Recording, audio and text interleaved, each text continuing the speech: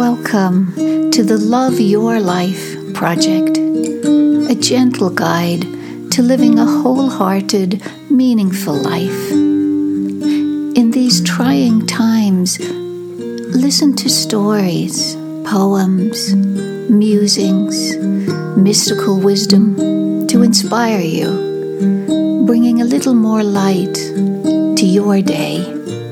I'm Anna Ramana.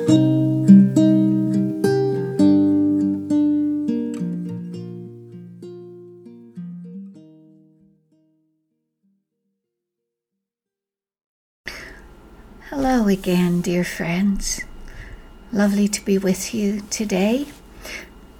You know, I've been thinking a lot lately about pain, probably because I've been feeling it after almost a month of severe neck and upper back pain that really limited movement in a big way.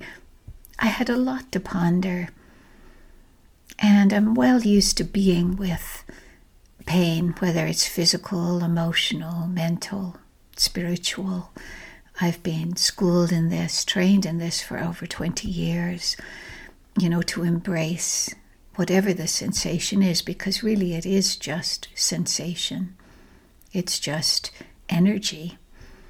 And it eventually passes. You know that that line from the poet Rilke, no feeling is final. No feeling is final. In other words, whatever you're feeling, even if it's on the intense end of the spectrum, it will always pass. It will always shapeshift into something else. But while it's present, we learn how to be with it.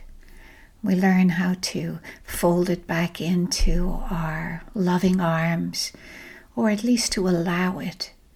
Just to allow the sensations. And this doesn't mean that we need to dispense with medication or anything that would help alleviate the pain if it happens to be physical, but that we also kind of examine the undercurrent. What is it that is wanting to be seen, wanting to be felt, wanting to be loved within our own system? And pain is certainly, on the alarm end of the spectrum, a wake-up call for us to really look inside, look within, and see what is there to be learned here. Just to kind of go about it like a curious scientist, with an open heart, of course, and see what can be learned. And the funny thing is that while I was feeling these sensations of pain in my neck day after day, week after week, it was a very kind of sharp, dagger-like pain in the back, in the base of my neck. And a line from a poem I'd read many years ago kept floating through my awareness. And the line was, the precision of pain and the blurriness of joy,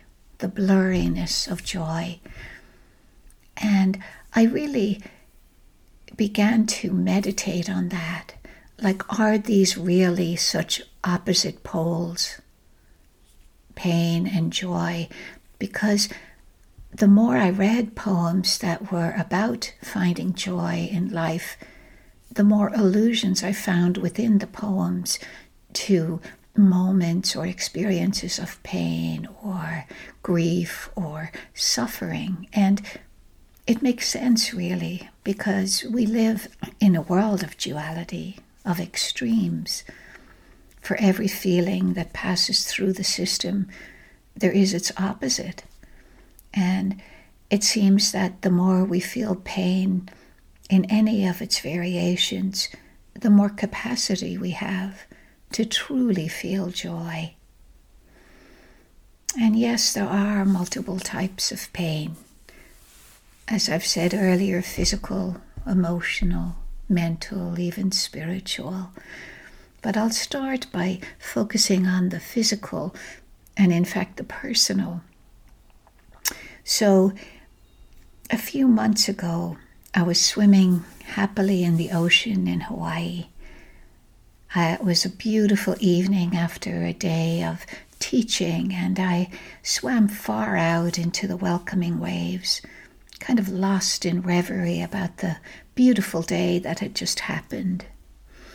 And out of nowhere, or that's how it seemed, I felt something sharp and hard crash into the back of my head and push me down into the water. The pain was intense, but I was mostly in shock, so surprised at a collision in the middle of the vast sea, where there had been nothing in sight but the horizon. So when I surfaced, I turned around and found a man in thick goggles staring at me. He didn't speak at all. He just kept staring. So finally I asked him if he was okay. And then he lifted his goggles up and he leaned in and said, "So you're not afraid?" And at that point I wondered if I should be afraid. So I swam quickly away. But it was a strange thing. It hadn't felt like someone swimming into me. That's certainly happened many times, especially in a pool.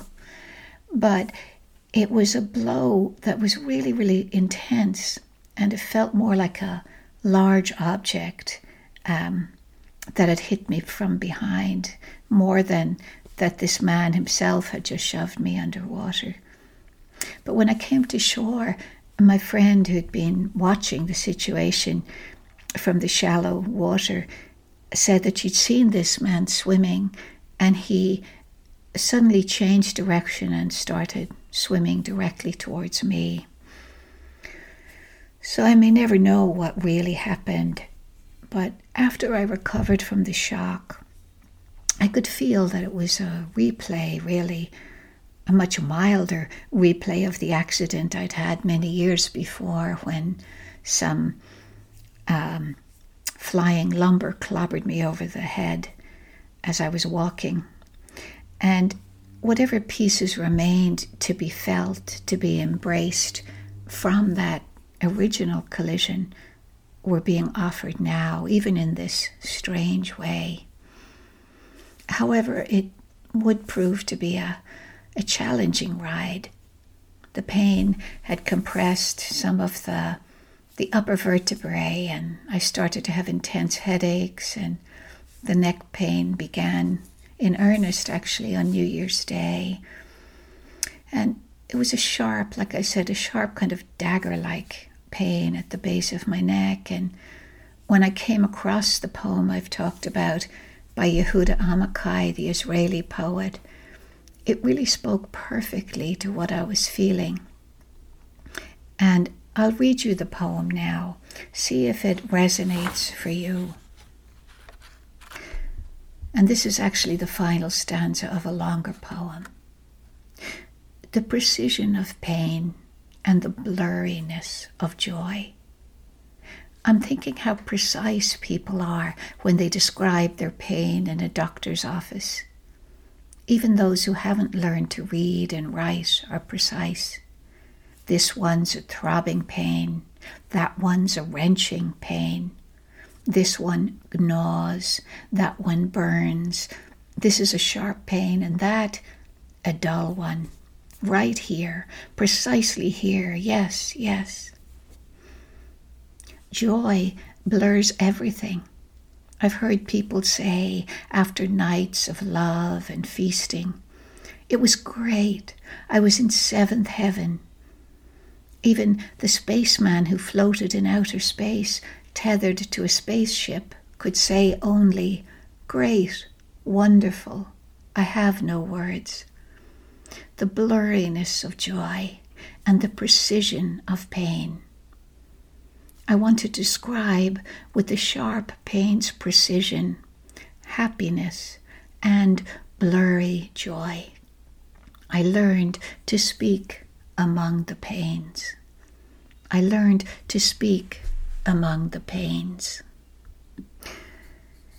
You know, there's so much perfection in that poem, in the way that Amakai describes how pain is so sharp and acute and directed towards a specific area.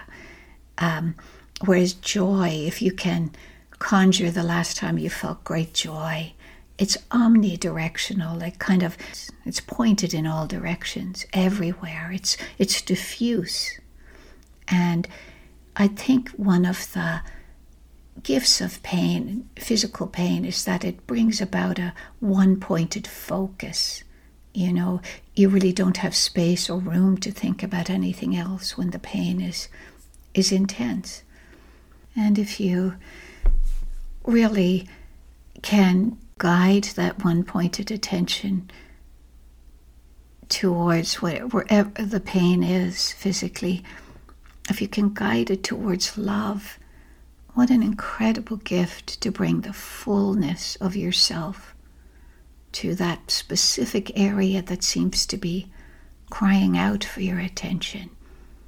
It's a funny thing when you really open your whole being to feel the pain or the emotional pain, the grief, whatever it may be, when you really fully open with your whole heart without needing to change anything. It actually can become such a tender, almost love affair. It's a way perhaps to come home more, to become more intimate with your own interior in all its colors, in all its light and shadow. There's a beautiful line from a poem by Kim Stafford that speaks of a grief as a deepening instead of diminishment. A grief as a deepening instead of diminishment. I love that idea, that we get to deepen more inside ourselves. We get to familiarize ourselves more with our own being, our own bodies, our own hearts, our own ways of responding. And speaking of responding, another line of the same poem by Kim Stafford ends with, "Let hardship sing, let hardship sing, and I be note by note a suffering joy. Let hardship sing, and I be note by note a suffering joy." Again, here this idea of pain and joy being yoked together, almost like twins, both belonging on this wheel of existence, this circle of life. Where might you be able to find a peek into joy, into love, amidst your own pains, your own so-called suffering? Is it possible to find joy, to find goodness, to find even beauty in those moments or days or months of challenge, of difficulty? There's another poem by Kim Stafford, the wonderful Oregon poet, that ends this way. So, to make good things, a song, a kind act, a friendship, feed on beauty at every turn. To make good things, feed on beauty at every turn. And to make truth, feed on sorrows, gnash their salty structures, bite the bitter rind. To make truth, feed on sorrows, gnash their salty structures, bite the bitter rind. That may sound quite intense, but I think what Stafford is saying is to just dive in all the way into the pain, into the bitter rind. And it's just a rind, actually. When you get to the center, it's all creamy love. I mean, it's a journey to get there. Let's not kid ourselves. But it can be done with this one-pointed focus and just the intention to bring love back to those places that hurt in our hearts, in our bodies, in our being, in our soul. So I'd like to leave you with a poem by Rosemary Watulla Trommer. And it's called More Love, More Love. And she has an epigraph, a quote by Rita Mae Brown. And the quote is, "Sorrow is how we learn to love. Sorrow is how we learn to love." If sorrow is how we learn to love, then let us learn. Already enough sorrow's been sown for whole continents to erupt into astonishing tenderness. Let us learn.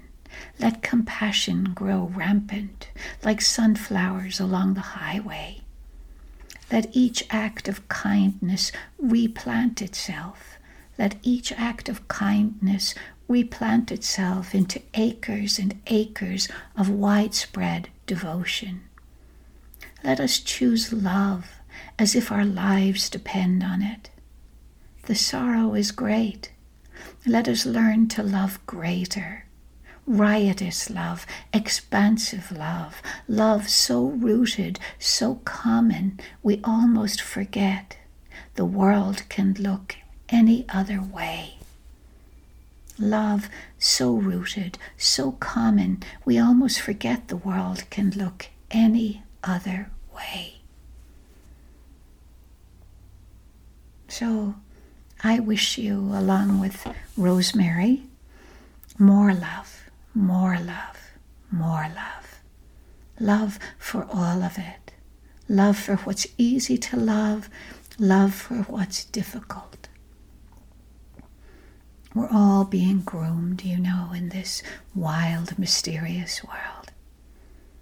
Groomed to grow ever more deeply into love for all things. To let it just seep into every experience, every encounter.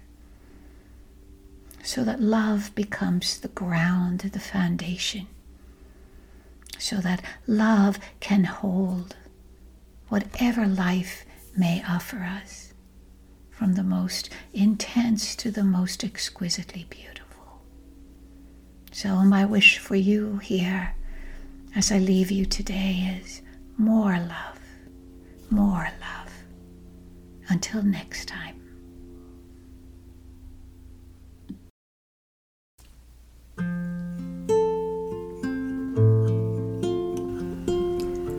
If you enjoyed this episode, please share with others. And if you'd like to hear more, you can find me on my website, annaramana.com.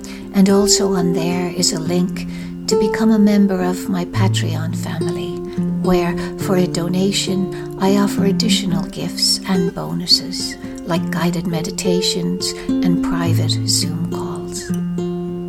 Much love to you. Till next time.